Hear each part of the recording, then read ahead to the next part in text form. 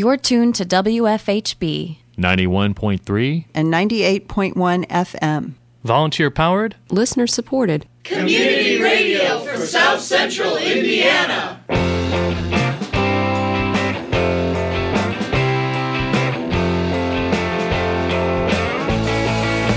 Welcome to WFHB's Daily Local News. Written and produced entirely by volunteers from the Bloomington community. And supported by the generosity of listeners like you.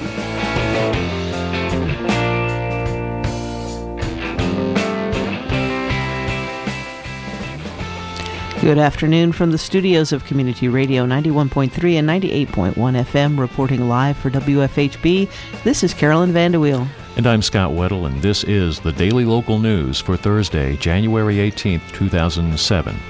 I shouldn't have been shocked, but I've been shocked by how cruelly the St. Charles treated us. I mean, not only did they expel our kids, but then they started a smear campaign against us, my husband and I.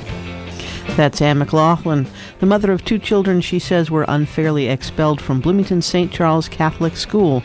Decide for yourself in a feature report by correspondent Rob Burgess. Also coming up in the next half hour, are we...